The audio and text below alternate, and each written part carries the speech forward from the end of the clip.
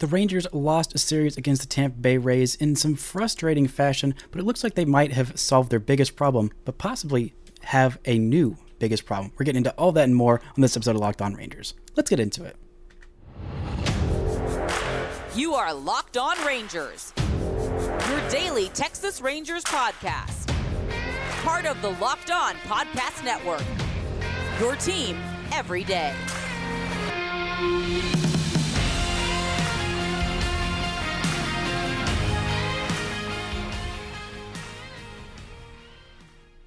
You are locked onto the Texas Rangers. I'm Bryce Patrick, a cripplingly addicted Texas Rangers fan since 2010, the founder and host for all 5 seasons of this Locked On Rangers podcast. Thank y'all so much for making Locked On Rangers your first listen every single day. If you're not already, you can follow me on Twitter at Bryce Patrick. You can follow the show at Locked On Rangers. Subscribe on YouTube, where the best way you can help grow the show is to comment nearly any single thing below. Today is Monday, June 12th, and your Rangers are 41-23, still alone atop the AL West with a 5-game lead over the Astros, despite losing this series to the Rays. Now, this was a frustrating way to lose a series, but it was just such a fun series. Honestly, I kind of want to provide some perspective at first on this series. The Rangers haven't had this big of a single series in the regular season in a long time. I think it was the pregame show before this first game where Steve Buechele said this was the biggest regular season series for the Rangers since 2015 against the Angels, where the Rangers it was the final games of the regular season. The Rangers needed to win, I believe it was 2 games, at least needed to win on game 162 in order to clinch the division, or I think they might have missed the playoffs at that point, but the Rangers did clinch on 162, and this wasn't quite as big as that, but this was a really fun series. There weren't any national TV games outside of, I think Saturday was an MLB Network game, but these are the 2 teams with the best records in all of baseball heading in. They were absolute juggernauts, and the Rangers kind of got it handed to them a little bit in the first game. Not a whole lot going right for them offensively, only 3 hits for them, and all of them were solo home runs, 2 of them by Leody Taveras, his first ever career multi-home run game. Big day for him, his 4th and 5th homers of the season, and then in the 9th inning, just for good measure, Josh Young added his 13th home run of the season, extending his lead over all American League rookies, and not a whole lot of walks either, just 3 walks for them, one of them by Leody Taveras, so only 6 base runners for the Rangers in this one, and half of them were solo home runs. A decent outing from Andrew Heaney. I know I say decent, 3 earned runs, 5 innings pitched, 5 strikeouts, a couple of walks, and 1 home run.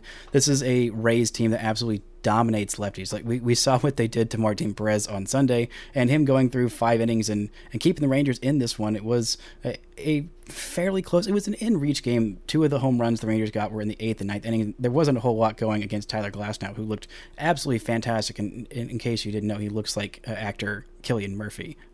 Just in case, apparently the world is just now realizing this, even though he's looked like Cillian Murphy for the longest time. I think it's just a specific screenshot of him in those fantastic Devil Rays uniforms. Just a really fun opener in this one. The Rangers just were not able to get anything going off of him. He's definitely someone who, if the Rangers faced off against the Rays in the playoffs, they're going to see him probably twice. They're probably going to see Sunday starter Shane McClanahan twice, and they might end up seeing Taj Bradley, who they saw pretty well in the Saturday win.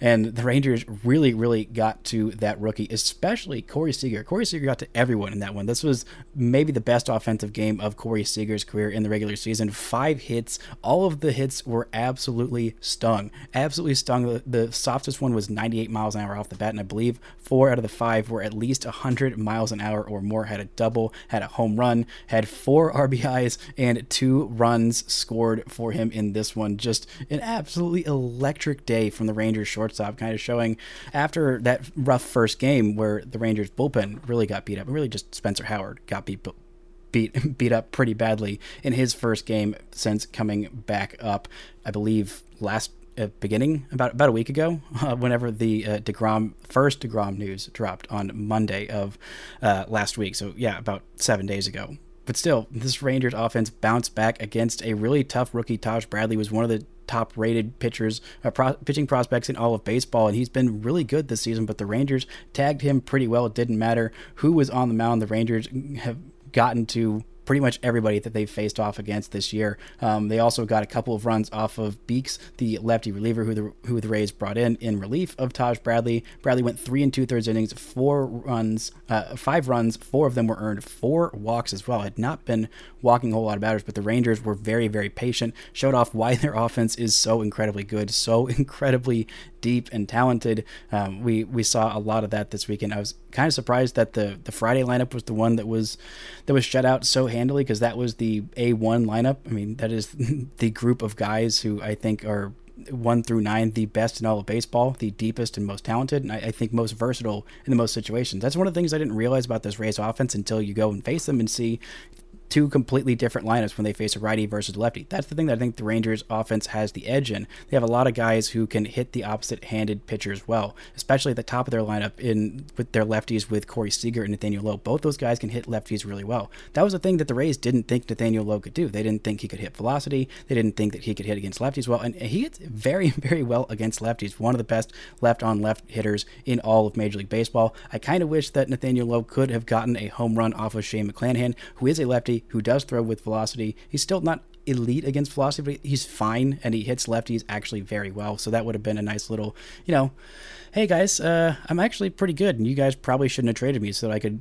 actually play with my brother as opposed to playing against him, which they did for the first time on Saturday. A fun little moment of Josh finally getting on first base. He doubled in his first at-bat, kind of ran right past his older brother. We didn't get to see any of the pickoff throws. I think Nathaniel made a comment about maybe wanting to swat him with his glove if he was on first base for long, but he did not stay there. There was a fun little moment on Bally Sports Southwest Twitter that they did share of Josh Lowe making some funny faces behind his brother at first base, which I would absolutely be doing in all scenarios if I was in that position. If I was behind my older brother, I'd be making goofy faces and just trying to distract him, being an absolute goofball. But a fun moment for the brothers Lowe and the parents and the whole family and friends. I think there were 90 people there to go watch those two face off for the first time against each other in a game. But still, bringing it back to the big perspective on this Rangers team, this is their first series loss since mid-May, and when they lost on Friday, that was the first time they had lost consecutive games since, I believe, April. It's been a long time. This Rangers team has been so freaking good. In series this year, the Rangers are 15-5-1. Let that sink in. 15 series wins, 5 series losses, 1 series split. That's nuts. That's absolutely bonkers. This is the first time the Rangers had lost a series since the middle of May, and the only time that the Rangers have lost multiple series in a row was the second and third series of the year, at home against Baltimore and then on the road against the Cubs. That's the only time the Rangers have lost back-to-back series in the entire year. That's how good this team has been. It is a little frustrating, and for some perspective of why Bochy rested literally everybody in that Wednesday game, the Rangers just started a stretch on Friday of 30 games in 31 days before the All-Star break. That is a brutal stretch, absolutely brutal stretch. So getting those guys multiple days off in a row is a big deal, and I think that was the right move, even though they did basically have no shot of winning that game. Well, actually they did have a shot of winning that game because John Gray was absolutely incredible in his complete game, not quite shutout. But still, Rangers are maintaining the big perspective. This was a frustrating series, but again, it's the freaking Rays. They are incredible. They beat everybody. They beat everybody down. The Rangers were never really totally out of the series at any point. I mean, the Friday game did feel a little one-sided with how well Glasnow was pitching and how much the Rangers offense wasn't doing much of anything. But for the most part, the Rangers were very much in the series, especially in Sunday's game. They had the tying run at the plate in the top of the ninth inning, even though they were down 4 runs. Ezekiel Duran does ground into a double play, but nice to see the Rangers work a rally in there after being pretty much shut out in the second half of the game by Shane McClanahan. After that rough 3-run third inning for him, he looked absolutely nails and like one of the best pitchers, if not the best pitcher in all of baseball. But the Rangers still got him for 3, and that is not something that happens a whole lot to him at home or really anywhere, and the Rangers should feel pretty freaking good about that and pretty freaking good about where they are, especially when it looks like the Rangers might have fixed their biggest problem, which is their bullpen. We're going to look at what the bullpen did this weekend and why I am really encouraged by what they're doing so far. But first, this episode is brought to you by eBay Motors. For a championship team, it's all about making sure every player is a perfect fit. It's the same when it comes to your vehicle, which is why every part needs to fit just right. So the next time you need parts and accessories, head to eBay Motors. With eBay Guaranteed Fit, you can make sure every part you need fits just right the first time around. Just add your ride to My Garage and look for the green check to know if the part will fit or your money back. Because just like in sports, confidence is the name of the game when you shop on eBay Motors. And with over 122 million different parts to choose from, you'll be back in the game in no time. After all, it's easy to bring home a win when the right parts are guaranteed. Get the right parts, the right fit, and the right prices on ebaymotors.com. Let's ride. eBay Guaranteed Fit only available to U.S. customers. Eligible items only. Exclusions apply. Shout out to the everydayers for making Locked On Rangers a first listen every single day. On Tuesday's show, I'll be breaking down why Dane Dunning has been so effective this year. Hopefully, he's still effective on Monday, so I don't look stupid doing that. But the Rangers take on the Angels this week and catch every pitch with the hometown broadcast on SiriusXM. Just download the SXM app and search Rangers. Now, this weekend's bullpen, it may not look as impressive when you factor in the Spencer Howard of it all, but for the most part, this bullpen was absolutely incredible this weekend, especially Josh Sborz, who I have been a believer in for, I think about a week is when I made my official declaration of being a Josh Sborz believer. I wish that I had taken that stance a little bit earlier.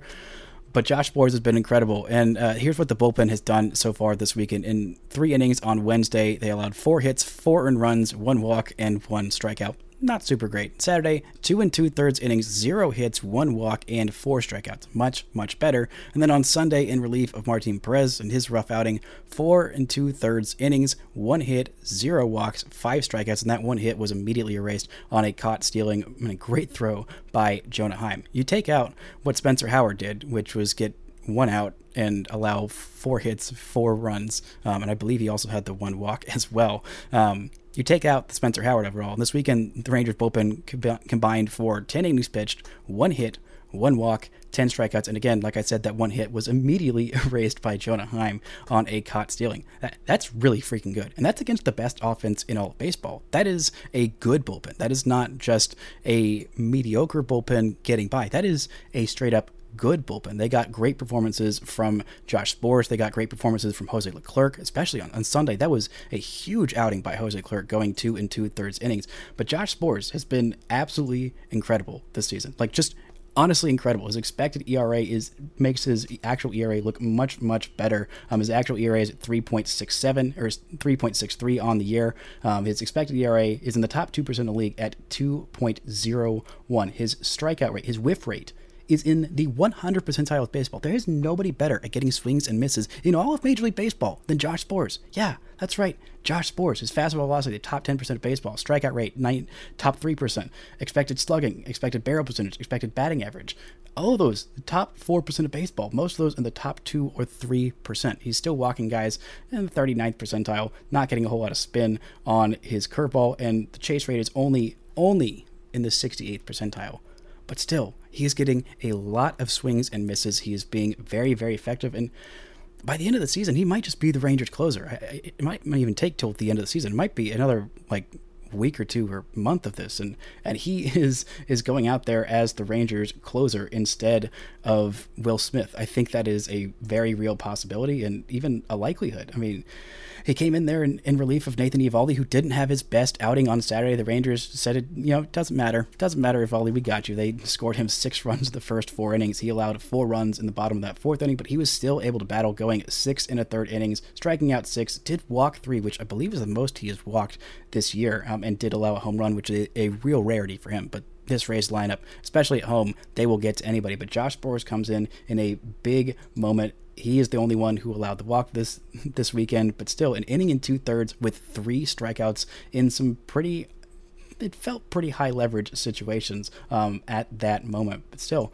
really, really nice stuff from him. It was a 4-run game, but still, with this Rays offense, no lead feels safe. And Sborz was fantastic in that outing. He has been honestly fantastic in his last several outings. In the month of June, he's got 3 appearances, 5 1/3 innings, a 0 ERA, and 9 strikeouts, just 1 walk. Those are 3 appearances, including 2 perfect innings against Seattle with 2 strikeouts, 1 2/3 innings perfect baseball against the Cardinals with 4 strikeouts, and then 1 2/3 innings against Tampa Bay with 3 strikeouts and 1 walk. That is incredible stuff from him. And you add Baltimore in there, his last 4 appearances, he has not allowed a run. Did have a couple of rough outings against Pittsburgh and against Atlanta, but outside of that, there's only been, if you look at May, there's only been 3 outings since the month of May that he has allowed any runs at all. He has been very consistent for the Rangers. He has been what the Rangers have needed,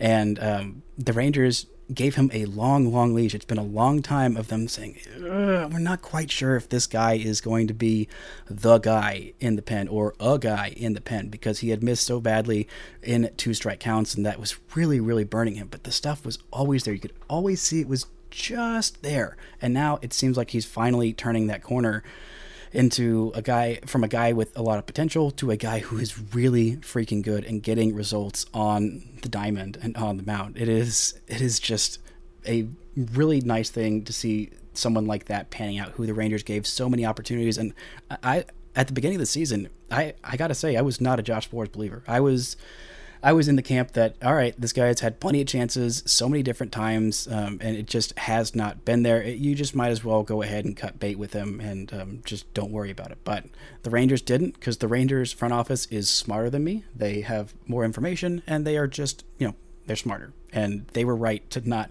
cut bait with Josh Sborz, because he has been absolutely electric. And Jose Leclerc, his outing on Sunday was absolutely massive, as was pretty much everybody in that pen on Sunday. They got to see Yuri Rodriguez come in, who was called up after Spencer Howard was sent down, which I do have to make a comment on that, because I'm really frustrated with the Rangers' decision to do this. Bruce Bochy made that comment that, before Spencer Howard actually got into a game, he said that he hadn't pitched a whole lot. He literally only had 2 rehab appearances before he was called up to the big leagues, which I thought was not quite enough for how much time he had missed. Turns out I was right, because when he got into a game, he got absolutely shellacked by this Rays offense. But Bruce Bochy said that, oh no, he'll have some time to sort himself out. It won't just be that one bad outing. That was after the Friday game where the Rangers lost and Spencer Howard got lit up for those 4 runs in a third of an inning.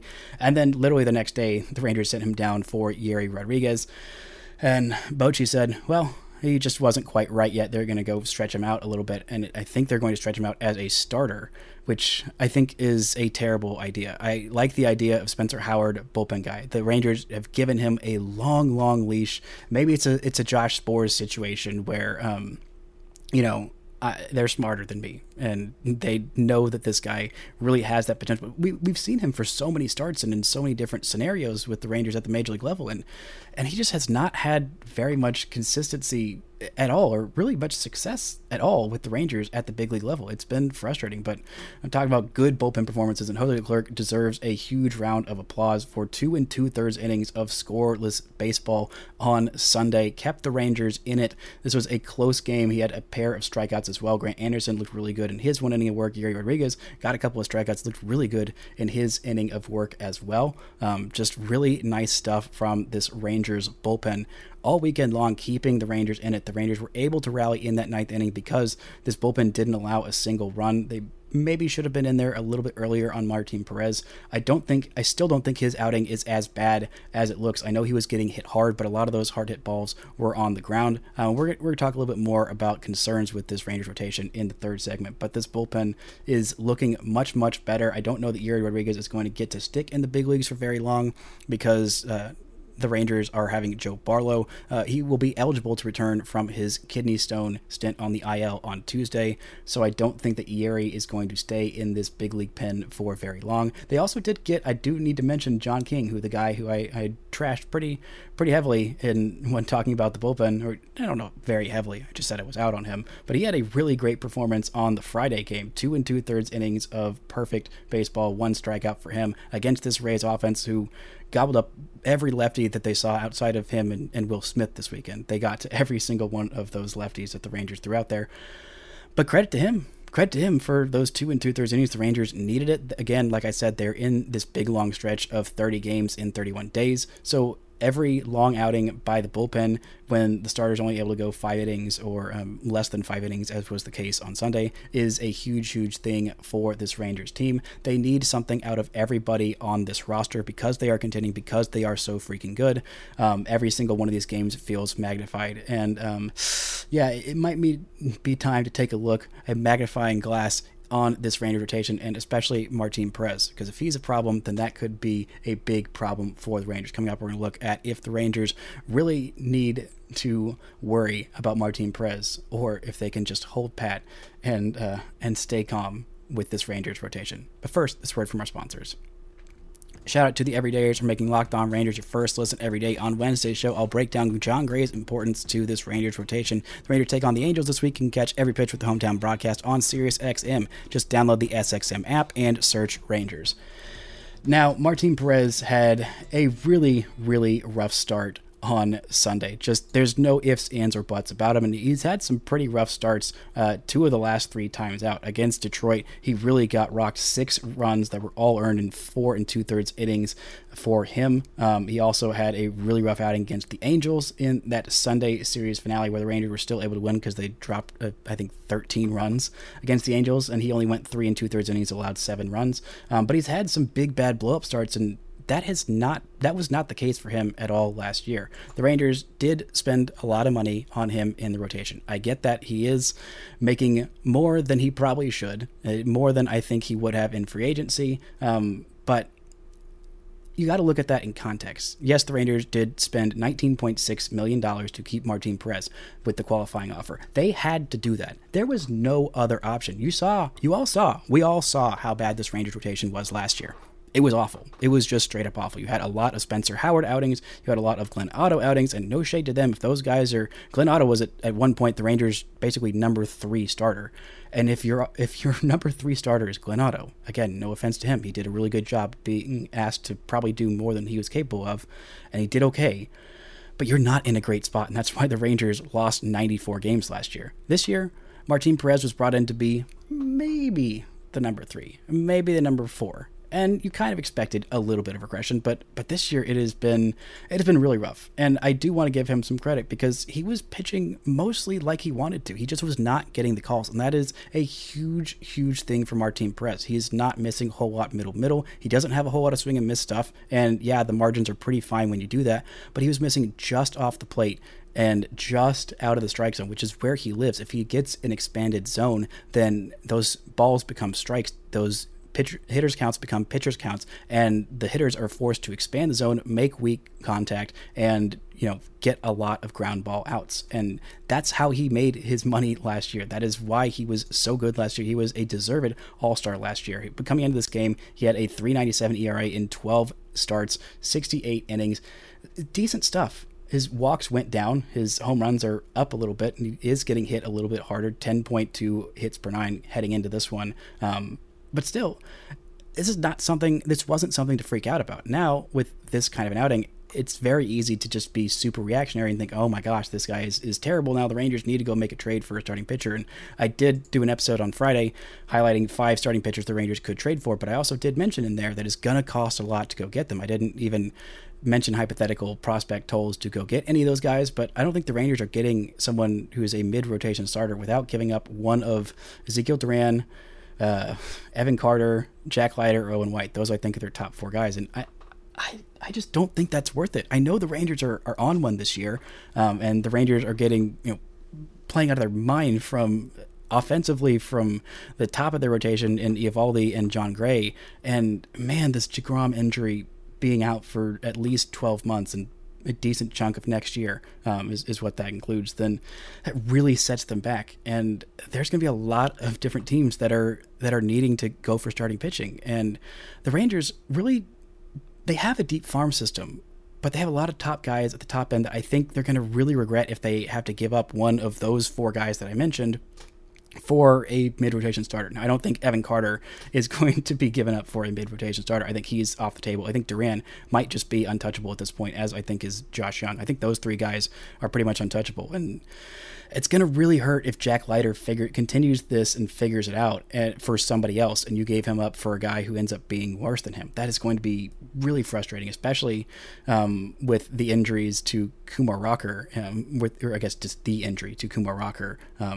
It's just the Rangers are going to need to develop young, controllable starting pitching at some point, and one of Owen White and Jack Leiter is the Rangers' best hope at this point. I thought maybe at some point it would be Cole Winn, but I just can't even think about that. And maybe Cody Bradford ends up being a fine back end of the rotation guy, but I don't think that he's coming up and replacing Martin Perez. I just don't think that. I think the Rangers just need to trust Martin Perez to figure it out and to get right, because he's had some really good starts this year. He really has. I mean, his last start before this one, 7 innings of 0 earned runs, just 3 hits and 1 walk, 5 strikeouts against a very, very good Cardinals lineup, full of it with a lot of righties who really, really mashed lefties. That was the case with this Tampa Bay lineup, and for the most part, I know he was getting hit hard, but a lot of those hard hits were on the ground. Really, only one of them was in the air, and that was the 3-run home run by Wander Franco, who is probably the best player in all of baseball right now. If it's not him, it's probably Ronald Acuna Jr., or maybe it's just Shohei Ohtani and we're overthinking it, or it's Aaron Judge, or maybe it's Corey Seager. But still, I don't think there's a lot of shame in this one, and I think that the spiraling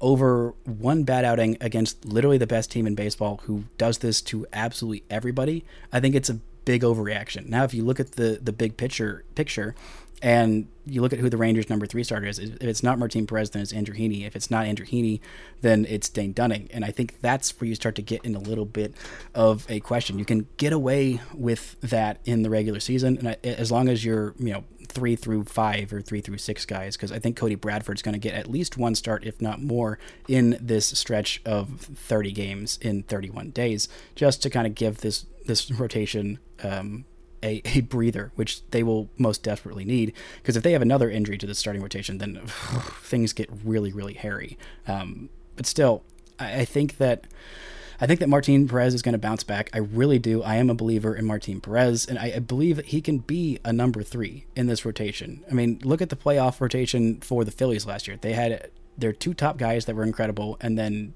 Ranger Suarez, who was kind of hit or miss, and the number 4 guy was yeesh. The Rangers have at least 4 deep in terms of starting pitchers that I'd feel confident in a playoff game. I mean, Nathan Eovaldi, John Gray, Martin Perez, Andrew Heaney, and maybe you switch out Dane Dunning for Martin Perez if you're playing against the Rays, because you don't want to throw out a lefty too often against this Rays lineup, because they're really freaking good against lefties and against righties and against everybody. But still, I think that this is a lot of consternation about one start. There've been a couple of bad starts for Martin. I'm still a believer. We've still seen him have good starts this year. I think that having Jonah Heim behind the plate with his elite framing really kind of unlocked this Martin Perez. And I think it'll just kind of depend on how we're going game to game. But still, if Martin Perez is your worst starter in your starting rotation, this is still a good enough team. The Astros are still 5 games behind the Rangers. They went to the Guardians, a team that is really scuffling, just can't hit for anything, and they really struggled badly offensively. The top hitter in their lineup from Sunday's game had an OPS of 783, and heading into this weekend, I think the Rangers' worst hitter in that Friday lineup had an OPS of 790 something. That is the difference between the Rangers and the Astros. The Rangers are 5 games ahead of the Astros. The Astros just had to place Yordan Alvarez, who's basically been their only good hitter this year, on the 10-day IL with an oblique strain, and it could be a lot longer than that. And the reason that Jose Altuve was not in the lineup on Sunday is he had a little bit of an oblique tweak. They are not putting him on the IL. He's going to sit, I think, Monday and Tuesday, but he could be going back on the IL. Those oblique injuries, they're no joke. We have seen what an oblique injury can do, even early this year in spring training, to Jacob deGrom. But still, the Rangers are in a good place. I know that this one outing by Martin Perez, remember, it is a 162-game season. It was one bad outing. There have been several for Martin, but I think the overall picture with him and with Heaney, to a lesser extent, points you to those 2 guys being solid as your number 3 and 4 in your rotation, or maybe 4 and 5 if you really are a big believer in Dane Dunning, like I think I am turning out to be. This rotation is fine. The bullpen is getting fixed. The offense is still really freaking good, and this team is still one of the best in all of baseball. Maybe not the best after we saw what the Rays can do this weekend, but still, this is a really freaking good team in a really freaking good spot. It was a tough weekend series, but the Rangers showed that they have World Series aspirations. They are not unfounded, and this could be a preview of the ALCS, which would be awesome, because it would also mean that the Astros, for the first time in 7 years, are not in the ALCS. And right now, I'm thinking that's a very, very real possibility for these Texas Rangers. That's going to do it for today's show. Thank you all so much for making Locked On Rangers your first listen every day, and until next time, don't forget to enjoy first place Texas Rangers baseball.